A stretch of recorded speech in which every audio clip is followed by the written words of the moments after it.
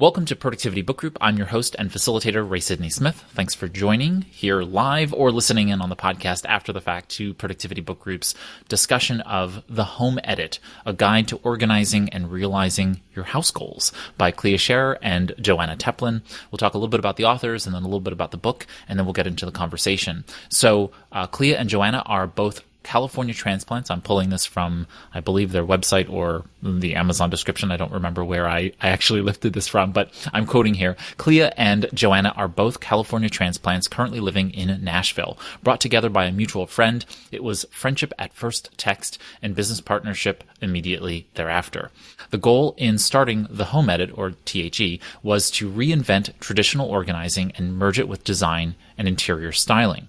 While every project is rooted in functional systems that can be maintained for the long term, there is just as much emphasis placed on transforming the space visually and adding their signature stylized aesthetic. End quote. And then about the book, it says, quote, "From the home organizers who made their orderly eye candy the method that everyone swears by comes Joanna and Clea's signature approach to decluttering. The Home Edit walks you through paring down your belongings in every room, arranging them in a stunning and easy-to-find way, hello labels, and maintaining the system so you don't need another do-over in 6 months. When you're done, you not only know exactly where to find things, but you'll also love the way it looks." End quote. And so the book is structured in 4 parts, well, 3 big parts, and then they have a final chapter. And so it's the edit, the assembly, and then the upkeep. And then they have a final chapter called How to Stay Inspired. And so let's start off with, what did you think of the book generally? What were the things that kind of sparked interest and intrigue with regard to the book? And we can start kind of there with your initial thoughts about the book. Frank, do you want to get us started? Sure. First of all, it's just a beautiful book. Just the look of the book with all of the pictures in there. You just want to salivate as you look through here. And it's one of those where you don't have to read the whole thing. You know, you can just dive into where you're having a little problem. And even just looking at the pictures and going, oh, okay, I could go do that. So that's what struck me first, and I'll let someone else chime in. I'll say this, that I started with the audiobook, and my intention was to just listen to the audiobook. And so I definitely learned, and I recommend to anyone that you actually do get the physical book, even if you are listening to the audiobook along the way, because I was listening for at least, I don't know, the first part of the book, and then I realized that they were talking about photographs that I was not seeing. And so then I got the book, and then it all started to make sense to me because they were clearly utilizing photographs of their work and explaining that. And, you know, I had the book playing on maybe 2.53x. So I would just, I was just listening along and having a good time and realizing that I was just a little bit confused as to why their material was maybe just very direct. They were just describing things and then moving along in very clear wordage, which was efficient, but I wasn't digesting.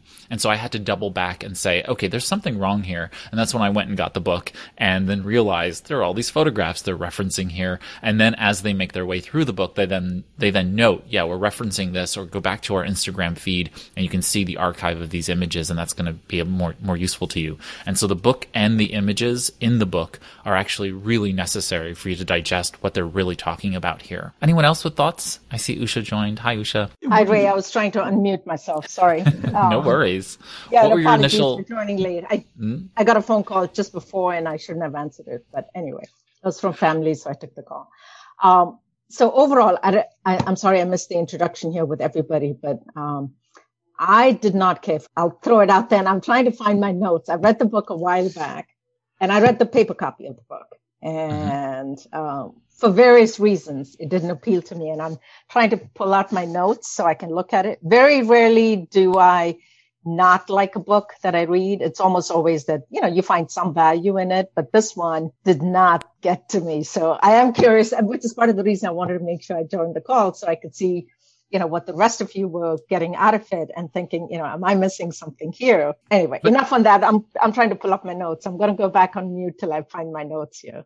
Yeah, and I'll be curious what your notes are on this, because the thoughts I have are perhaps that there was maybe something not novel about the book, that you didn't recognize the value in it because it wasn't novel information, or that it wasn't presented in a way that spoke to you. I'm very curious about all those pieces, because it's always good for us to be mindful of books that speak to us and ones that don't, and so that's always a good thing.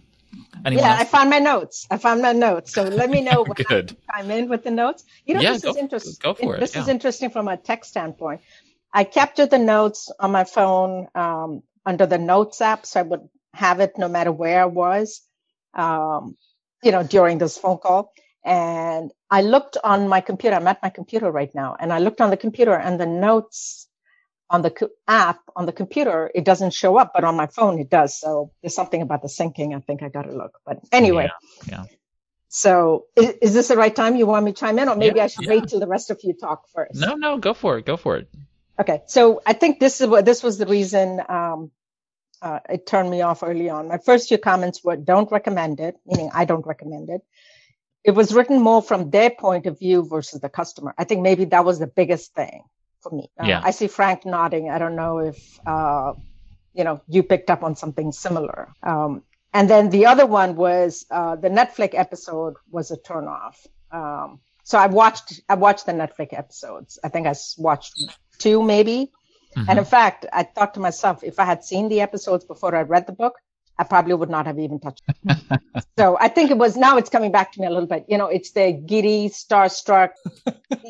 Yeah, I can see Linda laughing here, but, all of that, I think was just, again, I think it depends on who the book is targeted towards as an audience. Mm-hmm. If it's the people who really, if it's the broader public that you think you want to be able to reach out to people who may really be struggling with it, may want to improve, their life in many different ways, then that's not the way, you would approach it. That seemed to be something more along, and maybe this is not a good comparison, but, kind of like the Kardashians. I've never watched it. All I know is what I hear about in the media. As soon as I hear the word, I change the channel. But it was almost like that. So let me go through a couple more here very quickly, and then I'll pause so the rest of you can talk. And then, of course, it's Ray, as you said, no new concepts for me. And then it also advocated spending a lot of money on supplies, which would bring them revenue. So to me, that seemed very self-serving. It's one thing to say, hey, these kind of containers or whatever will help you, so you don't have to search around. But you could also use, X, Y, and Z. That would cater to more of the general public. But again, to me, it came across as it's all self-serving. It's all about me. How can I make money? And that was a huge turnoff. And then the other thing was 2 other comments. They talked about, in my mind, it was like first world problems, talking about lattes and champagne. That's not going to appeal to the majority of the audience. So again, it's, who are you targeting the book towards? Right. And then last but not least, and I've got a whole few more paragraphs of it, but the last, was that most closets aren't that big. Most closets, people don't have the luxury of having the big closets, especially one dedicated to, come on, let's be realistic. If you're going to just throw that out as as a funny, humorous thing, that's fine. But for most of the other people, they don't have closets that big. In the suburbs, I'm fortunate. I do have big closets. But for people who don't, even with, homes that are over $1 million in asset value or whatever, when they don't have that, then this becomes not very practical. And again, you could say, well, how many people living in New York City would this appeal to? But then I'm back to who's your target audience. So enough on that. Yeah. I said a lot. I dumped a lot. Yeah, I also had watched some of the Netflix. I was really looking forward to it, but then just got into the first episode, and it was more of a lifestyle of the rich and famous sort of thing. It seemed to be targeted more toward who was the star rather than here are concepts that the average person can use. So I think seeing the Netflix was a minus rather than a plus. Now, I did read the whole book, liked the book a whole lot better than I did watching the Netflix. One thing I did notice about this, Ray, we did Marie Kondo, And that philosophy was you sort of need to organize your house all at the same time. Pull the books from everywhere in the house and put them together. And this emphasized, just start somewhere. If you just start with a drawer, and just work little individual sections, which I think is easier to digest for the average person. But it also said, you have to empty all the contents of the drawer, and right, yeah, that kind of thing. A little bit. Yes, yeah. but it definitely is more chunked down in that sense. There's a lot of KonMari method built into what they're talking about throughout the book as well. Yeah. Well, I think the KonMari method is more for people with small spaces, because I don't even think she addresses kitchens in that book. I remember looking at it going, does she not cook? Do her parents cook for her? What's going on here? But I think it's like this. I have this apartment that's this big, and I can just dump, or my bedroom, I can dump everything on the floor and do it in one day or whatever. When you have an actual house and closets, and this is probably more for people who have large houses, who have space to display there. So I'll give you my impression. I was disappointed in the book too, Usha. My disappointment was that this was a $25 book, and this is the content. I mean, page 58 is when we stop with actual content and just show pictures, which I could just see on Instagram probably. So that was a little disappointing. But we own a lot of books in my house, and so I don't have a problem buying a book with pictures because we have lots of those. But my problem with the rest of the book was it's all the same white aesthetic of total boredom to me. It's like, I wouldn't follow any of this aesthetic. This is not my aesthetic. It would have been, to me, much more interesting to show different people, organization, as opposed to all the same person. Like, this was the only page that appealed to me. I was like, oh, something not white. Not that there's anything wrong with white, but I personally wouldn't decorate my entire house white. That's not my aesthetic. So it was difficult for me to, I kind of got bored. I was like looking at the same picture over and over again of the same, label everything, put it in a closet.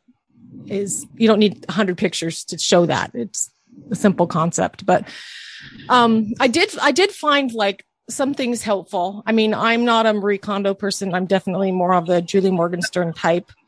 I don't dump everything out in the house on the floor. Otherwise you wouldn't be able to see me right now.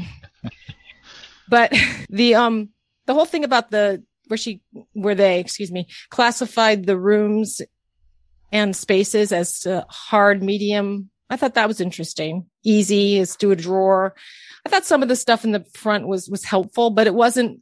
I think you're right, Usha. This is not a book for people who have studied organization. If you've been reading organizing books for the last 30 years, this is not a book that's going to be like, oh, I got to go out and get that to learn something new. This is for people who probably haven't organized anything and need to know how to start. It's pretty much a basic, I think, book. And maybe there's stuff I missed. I read it 3 months ago, so there might be things I forgot. But I read Julie Morgenstern, 20 years ago, and I remember those concepts. Linda, if I can chime in here very quickly. You're right on. At Morgenstern's, again, I remember stuff. And more recently, as in, I don't know, the last 3 or 4 years, I came across some old podcasts of hers and I listened to it. And, there's always stuff that you've forgotten, or it's a good refresher, or, it's something that you say, I want to, share this with somebody else. So yes, that I thought, appealed in a broader sense. But there was one other comment. Let me just share this. I'm looking at my notes. And then I know there's other people on the call. So I'll hold back from the rest of my comments. In one place, she says in this book, they took 8 suitcases for the 2 of them on a trip. And that blew my mind. And I don't know how many of you follow Rick Steves, but if you've heard about his traveling all through Europe, he highly recommends carrying 1 carry-on and a backpack for a 3-month trip to Europe. And Rick Steves' organization skills, are incredible. So I always feel like I'm learning new stuff and, trying new things. And he sets the bar high for us. And I'm contrasting that with, 1 carry-on and a backpack for 3 months, in contrast with 8 suitcases for 2 people on a trip. I know that would be straight to divorce court for me if I took 8 suitcases or 4 suitcases on a trip. Yeah, and I think this ends up being who is this book for? And it's clearly not for, you, Usha.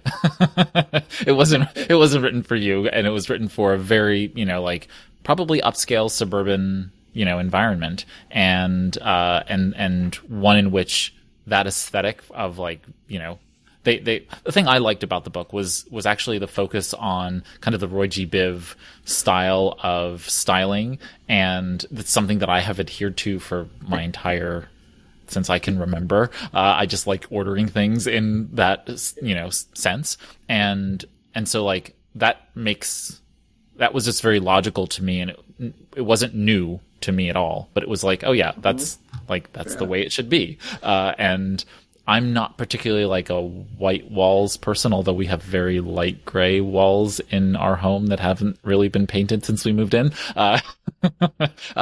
We will eventually paint the walls, some color, but I found the things that I found interesting about the book were that I felt like the book itself was kind of a coffee table book, something that you would have kind of in your living room. People would flip through and they'd pick out a couple of things while they're sitting having coffee or drinks with you at a cocktail gathering. That's what that book was for. And it really wasn't for you to digest a lot of material. And it was really about them in the sense of telling their story and what led them into doing what they do. It really is a calling card. I feel like this book is a calling card to their services for the elite, and giving people enough to know that they know what they're talking about, and that you have that capability. And I come from a business marketing space where writing a book is a calling card, and so you're giving enough information to be useful to people, but not enough that you are going to do it all yourself, right? You either realize that you're overwhelmed by the project, and so you're going to hire somebody, and this is going to prompt you to do so. And hopefully, by virtue of reading that author's book, you are going to hire that person to do that work. So I saw it through that lens, which again, Usha, you're talking about kind of the commercial intent of the book, and that didn't detract for me in that sense, but it was certainly present. I knew it was there. And again, just going back to the aesthetic component, I would recommend to anybody who did see the book and saw a lot of what Linda was talking about in terms of just like white walls and, whatever, go to their Instagram profile, because they do have such a complement of different designs and different pieces that they've put together. And it really is a well-curated Instagram profile. That's interesting. Why didn't they put that in the book? I mean, I literally got bored. I was just like, I cannot look at one more. I mean, if you have a whole chapter of, let's see, what am I looking at right now? Office. I mean, you have a whole chapter and they all look exactly the same. It's like, what's to be gained from that? They do have pictures that are different. Why didn't they put it in the book? I don't get that. And I would imagine that it was a design choice, that they wanted to keep the book kind of that aesthetic throughout. I felt like it was an Instagram book. It was like, This is like the kind of stuff you see on Instagram. Yeah. And there's nothing wrong with the style. It's just like, it's the only choice in here. So it's like, you can't look at different ways people might have organized their papers because they're all the same. And to be honest, they gained success through Instagram. So I guess maybe part of that is built into this in some way. Right. They have 5.4 million followers on Instagram as of the time of recording. And it's astonishing that, the business started, as an introduction between a mutual friend that they met on Instagram, and 6 years later, here they are with Netflix special and, millions of followers on Instagram and doing really well in that sense. Obviously there was a celebrity component here that I'd like to talk about also, but I feel like because of their Instagram influence, I think that's why the book is informed by that background. And that's why, when I listened to the audiobook and then got the physical book, I realized, this is a coffee table. This is like a photo book, this wasn't meant to be like a really in-depth, like Miss Minimalist or Julie Morgenstern or, what's the name of the Fly Lady or any of those. It's like, it's not rich material. It's just light touch stuff to be able to give you enough. Well, I think you hit the nail on the head, though. I mean, Usha's question about who are you writing to? They're writing to Gwyneth Paltrow and her colleagues and letting them know, I can make your house look like this. Just call me. Right. I mean, really, I think you hit the nail on the head. And And that's great but it didn't really help me because Gwyneth and I are in a different bracket.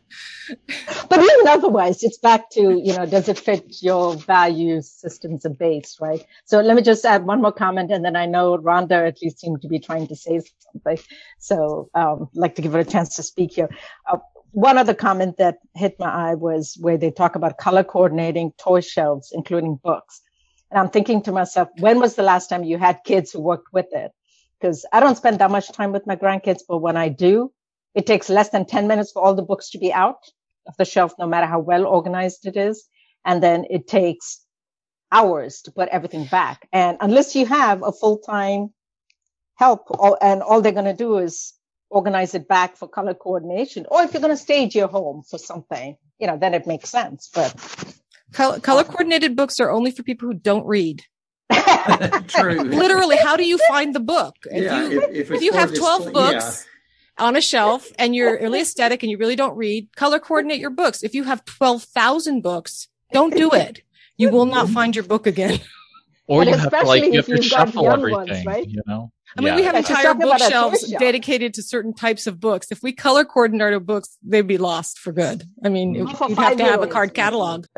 Yeah, the Roy G. Biv thing, Ray, that you mentioned, that was kind of the biggest takeaway for me. I had not seen that before, the suggestion that you organize, whether it's books or whatever it be, according to the rainbow, that you put the red, orange, yellow, green, blue, indigo, violet, to line them up in that order, and that it's more appealing if you do that. So I thought, well, but I agree, if it's books, that's not going to help me find the book, and it's just going to make putting the book back more cumbersome.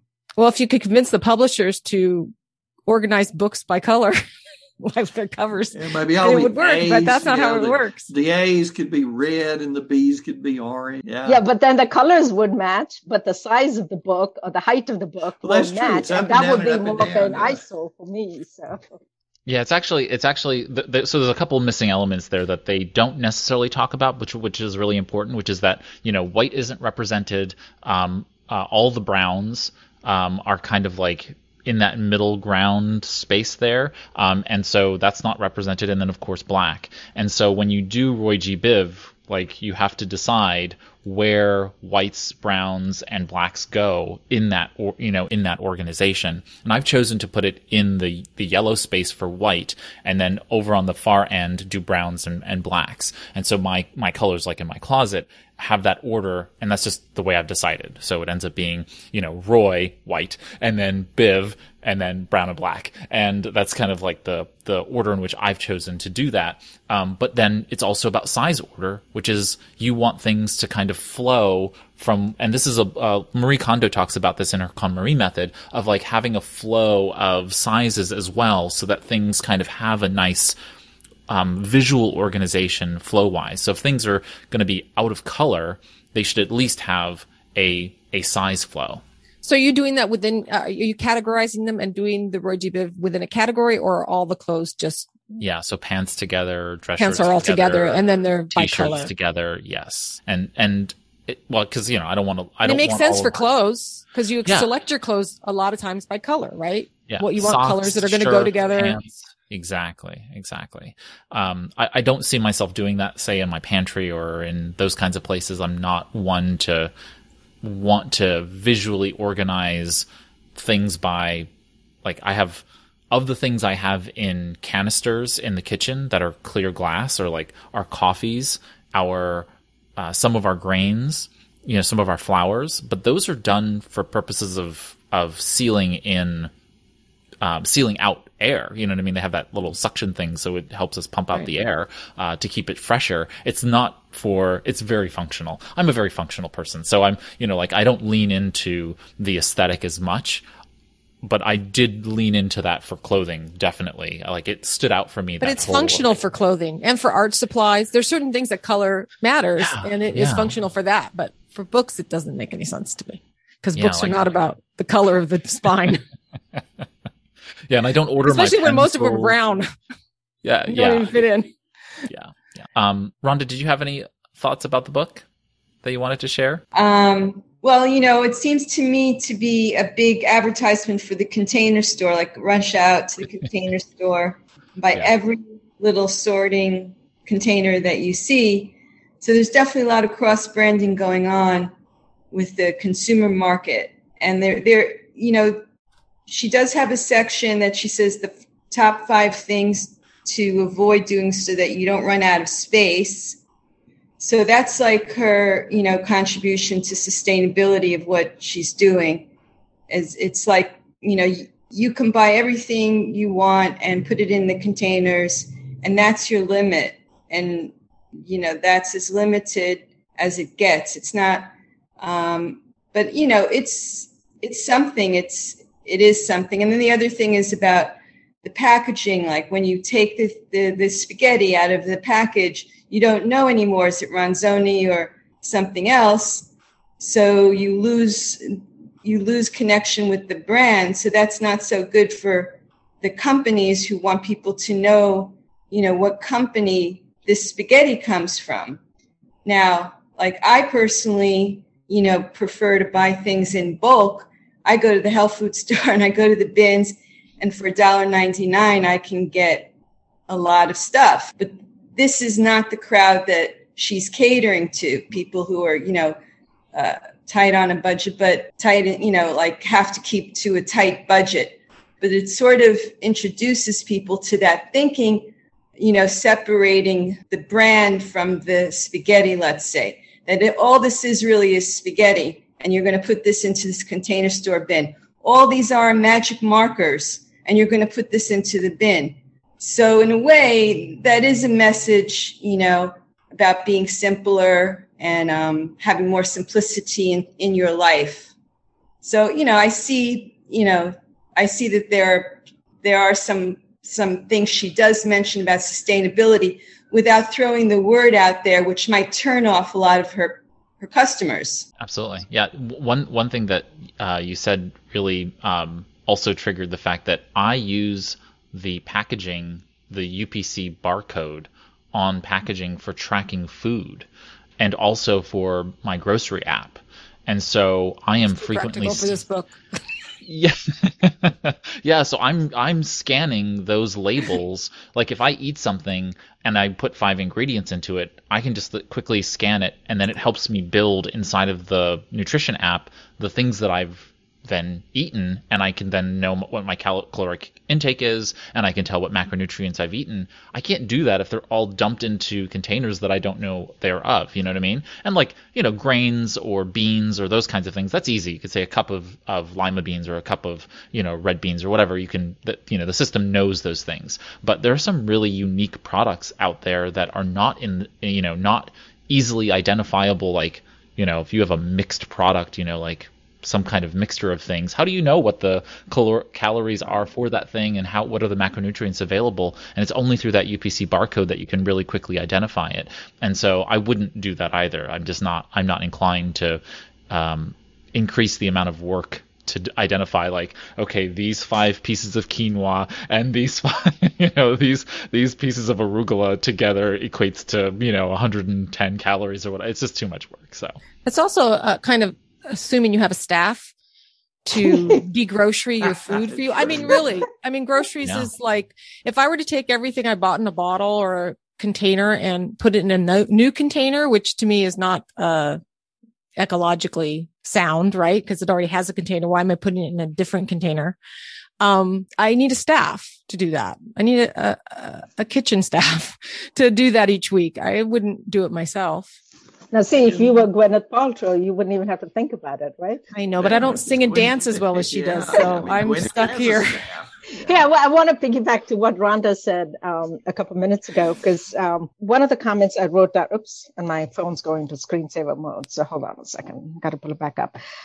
Somewhere in her book, and I read this a long time ago, so bear with me, the authors talk about printing all of the email. And I don't know if you remember that part of it, but to me, that sounded a little archaic in this day and age, and especially considering, environmentally friendly and, not cutting down trees and things like that. That didn't sit too well with me. And I don't remember the exact context for it, but I just wrote that down. Where did you read that? I didn't catch the It was in the book. something about printing. In this book?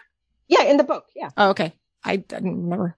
I'll tell you exactly where it was also, because I've got the before and the after. It was after the 8 suitcases, but it was before the office snacks were nicely arranged. So it was right in between somewhere there. So those of you who have the physical book can look at it. I borrowed the book from the library. So that's what I've gotten to doing. It's because kind of like you, Linda, my house is filled with books. And right now, I think what we have to do is get rid of a lot of books before we bring new ones in. So unless it's fantastic, I tend not to buy the book, just get it from the library or do ebook. Well, this is the project I'm working on right now. It's organizing my house. So I was very excited when you picked this book because I was like, yes. I did appreciate about this book, the talk about letting go of guilt and all that kind of emotional stuff. And if that's an issue, they don't really tell you how to do that. They just say, don't feel guilty. I will advocate for Julie Morgenstern's, Organizing from the Inside Out, which is a very old book, but it actually gives you a way to go through the emotional things that are holding you back from organizing your space. So, she actually goes through that in that book, but I appreciated that in this book. And there were moments when I was like, oh, that's helpful. But, I kind of wish that there was more of those moments and less. I love pictures. So don't get me wrong. And it's not that I don't like this aesthetic. It's that it's just too much of the same thing for me. Mm-hmm. I like more variety. Give me, something. That's why this picture of the gray closet was like very exciting to me. I was like, oh, it's all in gray. Still monochromatic, but it's all in gray.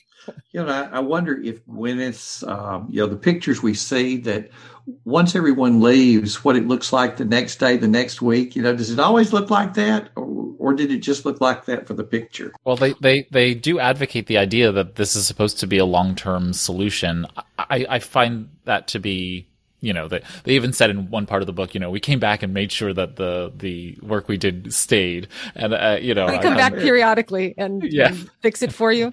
That's why I like Julie Morgenstern so much, because of the kindergarten concept, which is basically things go where you use them. So you create stations, like you have a baking station and you have a whatever. It depends on what your activities are. But for each activity, you group the things. And that really helps me, because I always ask myself, why is this thing here? And where am I using it? And that's what I learned from her, was like, okay, this is not in the right place. And efficiency wise, like, okay, I have to walk, 20 feet to get something to do this when I should have it stored right where I'm using it, where I'm using it. So that kindergarten method to me is gold. And a lot of these new organizing books don't do that. They just basically say, put things back where they belong. Well, if they aren't if their home is not where they should be, if their home is wrongly placed, it's never going to stick. Yeah. The home has to be the place that you're actually going to put it. So if you're always setting something down on the counter and not putting it back where it belongs, maybe it needs to be somewhere near that counter. Have a home, because that's where its home should be. Anyway, I'll finish I think the easier it is to maintain, the better the chances that it will be maintained. But if you have a staff, this will be maintained. Don't worry. They're being paid to maintain it for you. So it's easy. Well, one of the first things that I ever learned from David Allen, and then ultimately learned from the concept of mise en place from Work Clean by Dan Charnas, which goes under a different title, I forget, Everything in Its Place by Dan Charnas also, it was this idea of having everything that you're doing work-wise in arm's distance, and that you shouldn't have to cross your arms in order to access things that you use with one particular hand or the other, right? And I've really worked hard to make my working environment like that, so that everything that I'm doing has, even to the extent that having, I have an extra laptop that is up on a stand here, that I can reach here and type on it. And so I put it on an arm so that I could bring it closer to me, because it's not my primary device, but I still want to be able to utilize it when I do, but I don't need to be reaching, and moving my body, in a way that's inefficient and potentially dangerous for me. And I can pull out my back and those kinds of things from just like hyperextending. Having it in a place where I can access it easily and comfortably and fluidly is just really, really important. And so I've really thought that through with regard to my desk layout. And this conversation is kind of prompting me to think about that in really other paradigms. Certainly the kitchen, because I don't think that I have organized the kitchen in such a way that is as efficient considering the mise en place concept is about cooking and how chefs and cooks organize their space to be efficient. But I've thought about that very much in my working environment, but I haven't really thought about that in my kitchen. So that prompts me to think about that. Can you repeat the name of that book? Yeah, Clean. Work Clean by Dan Charnas. I think it's probably one of the best organizational and productivity method books next to David Allen's Getting Things Done. Hey, maybe we can read that book next. We did already. We Well, actually, we just have to listen to the podcast. Yeah, Ray and I did an episode on that. Yeah, but we could circle it around maybe in 2022 as a book discussion for the group. It's a really, really good book. Mm-hmm. Okay. Could you put the name in the chat box? Yes. Okay. I was going to say I did appreciate about this book the emphasis on labels, because I think that and it wasn't new to me, because ever since I read David Allen, I have gotten more obsessed with labels. But yeah, I appreciated that part of it, because I do think that's really important. We were talking about food, and like I found the perfect curry, and I bought it in bulk, so I had to put it in a container, and I put the name of that curry on the label, not just the word curry, because I don't want to forget the name of that curry. It's the best curry in the world, right? It's perfect. So, it's like labeling is so helpful, and I appreciated that in this book. Mm-hmm. Hey, on the note, on the topic of labels, I looked at a few labelers, at least the reviews, and like anything, I've seen a mix of reviews, none where people were happy or raved about it. If some of you have labelers that you've been really happy with, could you put that in the chat box, please? Because I definitely need to get. Thank you. Yeah. And out in the garage, my goodness, to have that little bag that has these screws in it, that label that says that these are the extra screws for the bed in the guest bedroom. You know that when you put them in the little bag, you don't know that 5 years later. So right, that's so true. Taking the 30 seconds to label something so that you or somebody else will be able to look at it at any point and go, okay, this is what these are for. Yeah, I tend to put them in the box that they came in, but then it drives my husband crazy because now we've got all these empty boxes sitting around. So I've gotten to the habit of putting them in Ziplocs or whatever with a date and what it is. So that's sort of the compromise we struck in between. Yeah, and I think when you have, David Allen will tell you, when you have a nice labeler, then you're more inclined to label things than when you're looking around going, let's put a piece of masking tape on it and here's a magic marker. Yeah, and I think too, when you have a labeler, you more liberally okay, we can't say that, but you know what I'm saying, because I'm going to label it, but I can always go back and pull that label off and relabel it.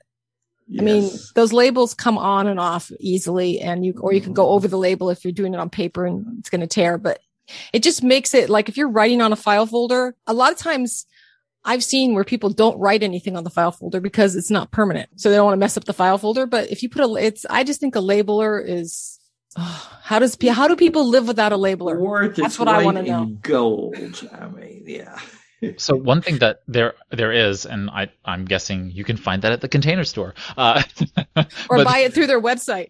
Yeah, right, exactly. No, you could probably find this in many places, but they have these labels, and actually Michelle Gunn from the GTD Virtual Study Group is the one who introduced me to them.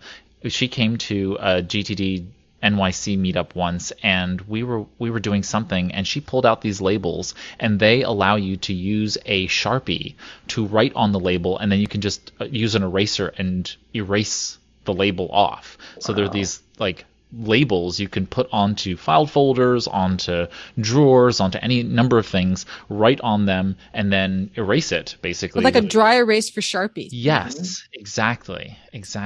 And so I then purchased them for our name tags, because we would have people coming in and going, and from the meetups, many times they would have a label, they would have one and whatever. So people who came regularly, I made regular ones for them. But for our guests, I then had the special label. They could write it on there. They didn't come back the next time, fine, erased it, and the next person could be using it, and that way we weren't wasting paper for no reason. So does it stick like a Sharpie, or does it stick like dry erase? Because I know dry erase, if you touch it, it's gone, right? It's on there. Like it's on there until you take it off. Yeah, you have to use That's very one cool. of those art erasers. You know, the ones that kind of like Yeah. you have to like it's the white version, like not the cream or beige colored ones, but that, you know, heavy duty eraser. But like you erase it and it comes right off. And you can use any number of color Sharpies. So you can use silver Sharpie, black Sharpie, whatever. And that's been really useful. So if you are thinking about labeling things, but you're concerned about the permanence of that label and or it changing, you can use those labels that are available for that. I would love to get the name of those. I will find it. In the, maybe on PPC. Yeah. And so labeling, of course, is a huge component of what they talk about. We talked earlier about them talking about the component of really emptying everything from whatever space it is that you're working on and then organizing from there. And I think that's a pretty tried and true process. And then we also kind of touched on the idea of paring down, this notion of deciding on what it is that you actually need and doing things with them that will help you get rid of things more easily. I like in the book they talk about the idea of, what do they call it, like stuff purgatory or something like that, where they, if the kids have not played with something in a while, just put it in some purgatory, some space where it's not going to be accessible. And then if they don't play with it for the next few months, they don't ask for it, they aren't bothered by it, then you can easily go ahead and discard of that by going and giving it to Goodwill or putting it on eBay, whatever you want to do with your stuff. But I like that notion that if you haven't touched it in a year or 3 years or whatever, you probably don't need it unless it's a family heirloom. You're not going to miss it. Right. Exactly. And I did it again. None of these are new concepts to me, but it was a refresher of the point that there are probably some things that I have that I should just go through, and it'll be just a nice opportunity to say, okay, we've moved in the last year and a half, so we've already done quite a bit of getting rid of things in that process once we got here, but stuff accumulates very fast, especially during a pandemic. So yeah. I want to go through and just say, like, okay, what did we buy during the pandemic that was just kind of like, this was a comfort purchase, like, oh, I'll buy, just to get this, and then decide on what things need to go. Certainly in my own clothing, I know that there's a lot of things that need to just be organized and then purged, and thankfully we have a Goodwill like 2 blocks away, so so I could take it right over there. But that was a reminder in the book to kind of think through that process. I have to say that, and I don't think they talk about this in this book, but the most helpful thing that I've learned recently is and I learned it from you, Ray. So I think you're the person, I'm 100% sure that is you, to map your house. Because I have a large house and we have a lot of things, and we basically have the equivalent of an art store in our art studio. I mean, you want to do a project, you don't need to buy anything. It's all there for any kind of art that you want to do. You want to be a potter, anything. So, So we mapped our studio and have not had a frustrating moment since. We put it on Trello and we have pictures. It's just amazing because there's like, oh, where's the crepe paper? And just search for the word crepe in Trello and it shows you everywhere that is and all the pictures, and you can just see what you have. So I just highly recommend for people, I guess, who would read this home edit book, people who have large spaces with lots of stuff and, not someone who has a tiny space, that mapping your space is very helpful if you have a lot of things that are not visible to the naked eye and need to be stored away. Yeah, I'm recognizing that now that we've moved into a place that is technically larger, not the same. It's the same amount of living space, but still larger because the space is just like oddly organized, and just mapping out where everything is in the house and then making a determination to tell everybody that these are where things go.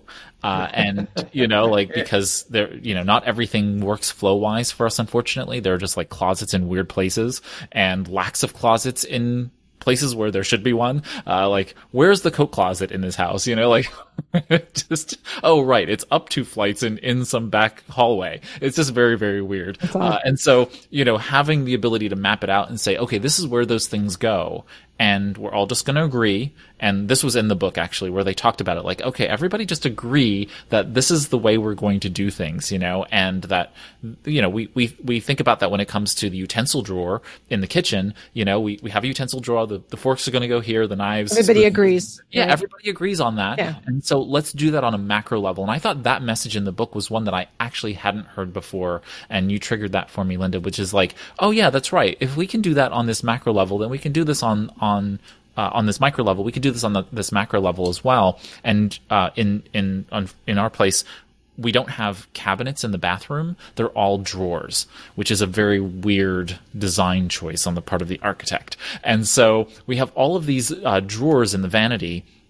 And so, like, medication, everything, all of those like things have to be in drawers, and it's just weird because they're deep drawers too. So it's like, how do you, so we had to get like stacking bins and that kind of thing. And so I'm in the process of actually mapping it out in a similar way so that we can say, okay, all the Band-Aids need to go in this bin, right? Let's not put them in 5 different drawers in 5 different places.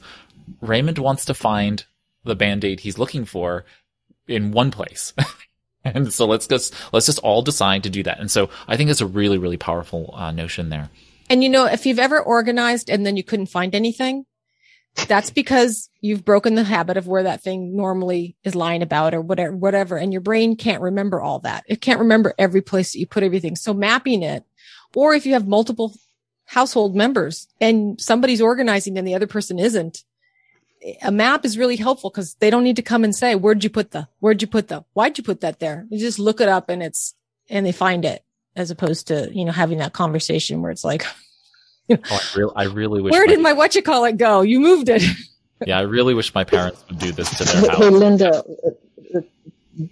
building on to what you just said, one of the things I did a long time ago was in the refrigerator, mark the different sections for where the breakfast items go, where the salad dressings go, and where the cheeses go, because inevitably we'll have house guests and they look for something and they put it back somewhere else, so they'll say, oh, where's the jelly? And I just did that to my pantry. That for over 10 years. I just did that to my pantry, labeled the pantry shelves. I reorganize the pantry probably every 3 months because it gets messy, and it's ever since I labeled it, it's the same as it was the day I organized it, because everybody knows where they're supposed to go, and we're just putting the things back where they belong. But when it was just kind of like, oh, this stuff goes here, this stuff goes there, but there was no label, people didn't follow it. If you see it, it's like there's something in the brain that says, okay, it says, nuts go here. You're going to put the nuts there. But if there's nothing there, yeah, it's kind of, so my pantry's just shelves. I don't have boxes in there. It's just shelves. I don't have Gwyneth Paltrow's pantry. Sorry. But it brings up a couple of interesting pointers here. One is that I really believe in having your digital and physical world match up. And in some way, shape, or form, you need to be able to create that synchronicity so that if you are organizing, say, documentation associated with your physical space, make sure those things actually line up as best as you can as well. Titling them the same, those kinds of things can be really helpful. And also using iconography, just like using emoji in your mapping can be useful, because that will quickly trigger for you where things are that may be not as readily identifying for other members of the family. Also remember that if you do a map digitally, that allows you to be able to put different names. So for example, I might be looking for walnuts and I may not think to look for where the nuts are, or maybe I decide to be fancy and be like legumes and, put legumes as the area in the pantry that it is. But you're like, no, I'm just looking for the nuts, and you keep typing in nuts and they're not coming up, and you're like, where did Linda put them? Now if you just put different reference of the terms in the digital document, then you can quickly filter to those and you're not getting lost and frustrating the other people. I know that one of my clients, the 2 different, people who lead the organization think about their worlds so very differently. And so they organize everything in different ways. And so I just told them, you need to just cross-reference, create an index or whatever, so that when someone puts something in something, look up what they would put it as. And now they have a master document. And it's basically it's a legend, right? It's an index for the way the other person thinks about terminology and organization. And that it's a map to help you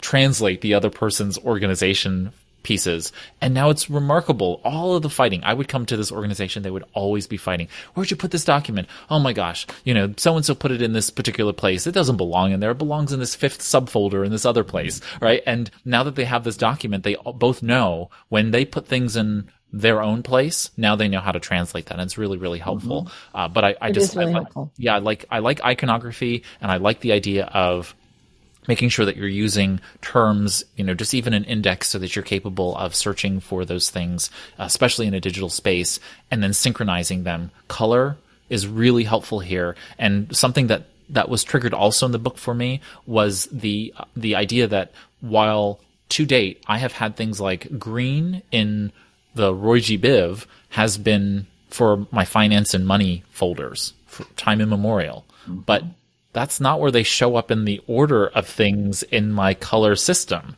And so if I reorganize everything as Roy G. Biv, then I'm interested to see whether, because I only have 13, maybe 15 categories at the high level. If I reorganize those as Roy G. Biv, different shades going down that line, and then I matched it up with, say, the way in which I do my clothes, or, other areas where I do have color coordination, calendars, Google Drive, Dropbox folders, local drives, all of those are colored in the same ways. If I reorganize them as Roy G. Biv, I wonder if they'll actually be easier for me to find going forward, because the colors are not in a logical order. They're just in the same order because I chose that. Productivity is orange, money and finances are green. Blue is for home. I just made those decisions, and they were random. So creating some level of order there, I feel like will be interesting to me. All right. We are coming up on our time together, and I wanted to make sure we just do a quick round of recommend or not recommend. Usha is a not recommend. So that's a hard no. Dr. Buck, how about you? No, they're better books. I wouldn't spend the time on this. Anyone else? I'll say if you can get it from the library or borrow it from a friend, flip through and it might inspire you or not. But I did like their suggestion, how to keep your entryway clean. Don't have kids. Check. Rhonda, did you want to chime in? Well, if you have space in your house for it or on your Kindle or something, I'd say, go ahead and get it. It's inspirational. It's a very colorful book, and, would fit well, maybe not forever on your coffee table, but maybe for a month or so. Then I'd get bored of it. I would say that this book is good for a number of things. One, yes, definitely as a coffee table book for this era, right? Like the 2020s, late 2010s, early 2020s. This definitely is for someone who is in interior design. This is an archetypal book of what happens when Instagram meets literature, in quotations. And so that's one thing that I think is really interesting from a design perspective, is it's historical record in that way.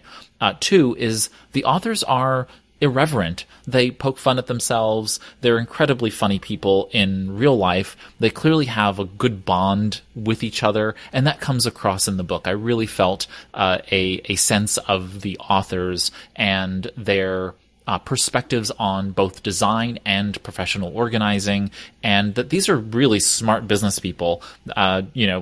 They're competent, they're capable organizers, and they're good business people. They've built a really powerful, business behind and underpinning the whole Home Edit brand. And so I can't knock them for doing something that is successful for them. It may not have been the best book for learning about organization and organizing yourself, but there are some really good nuggets in there. So I would say that if somebody is interested in hiring a professional organizer and they want to know what they don't know before they hire an organizer, this might be a good touch point for them to be like, okay, these are things I don't like aesthetically. These are things that I do like aesthetically. And these are questions that I should actually ask the organizer before I hire them. This would be probably a good primer, on the subject for that individual. And so I would recommend it to those people, but not particularly to the personal productivity enthusiast, those of us who are very steeped in organizational material, this would be a refresher, but it really wouldn't be a deep dive in that. And so I want to thank you all for joining me here for Productivity Book Group's discussion. We've reached the end of this book discussion about The Home Edit, A Guide to Organizing and Realizing Your House Goals by Clea Scherer and Joanna Teplin. But before we go, just a quick reminder about a couple of things. We host quarterly live discussions of personal productivity books, just like the one we just discussed. And of course, you're invited. Simply head over to productivitybookgroup.org and visit the upcoming books page for full details. It has all the dates for the year. It has a handy Google Calendar that you can subscribe to in your own that'll automatically put the events into your calendar. They're also on productivitybookgroup.org. You'll also find all the past book discussions, our review episodes, and author interviews under episodes in case you can't find Productivity Book Group episodes in your own podcast app. Sometimes they cut them off at a particular limit. For our next reading, that'll be in September 2021. It'll be September 29th, 2021 at noon Eastern. We'll be discussing The 7 Habits of Highly Effective People by Stephen R. Covey. Dr. Stephen Covey, the late Dr. Covey. This particular edition is the latest edition. So make sure you pick up the latest edition of The 7 Habits of Highly Effective People. If you've read a prior edition, I'm sure it'll be fine for purposes of the discussion. But we will be explicitly discussing the latest version of The 7 Habits of Highly Effective People by Stephen R. Covey. Also, you can subscribe to the podcast on productivitybookgroup.org as well. So if you go to productivitybookgroup.org, you will either see subscribe or follow, and you can go ahead and follow us in Apple Podcasts, Stitcher, Google Podcasts, you name it. Instructions are there for you to be able to do so. And of course, if you leave a rating or review in your podcast app of choice, Apple Podcasts or otherwise, that really does help to bring and expand our readership and bring new readers and callers to the fold. And so thank you for spreading the word to help our productivity book lovers find each other. Finally, we have a new digital community, or it's not as new anymore, but we do have a digital community. If you go to productivitybookgroup.org/community, you'll be directed to the community to join. It's very easy. You can access on the web. You can also install the Android and iOS apps and discuss Productivity Book Group's reading selections, as well as any other productivity books that you might be reading throughout the month. And it's just a great place for us to be able to discuss productivity books and ask questions and engage in that way. And so with that, thanks everyone for listening in here on Productivity Book Group. I'm Ray Sidney Smith. Here's to your productive life.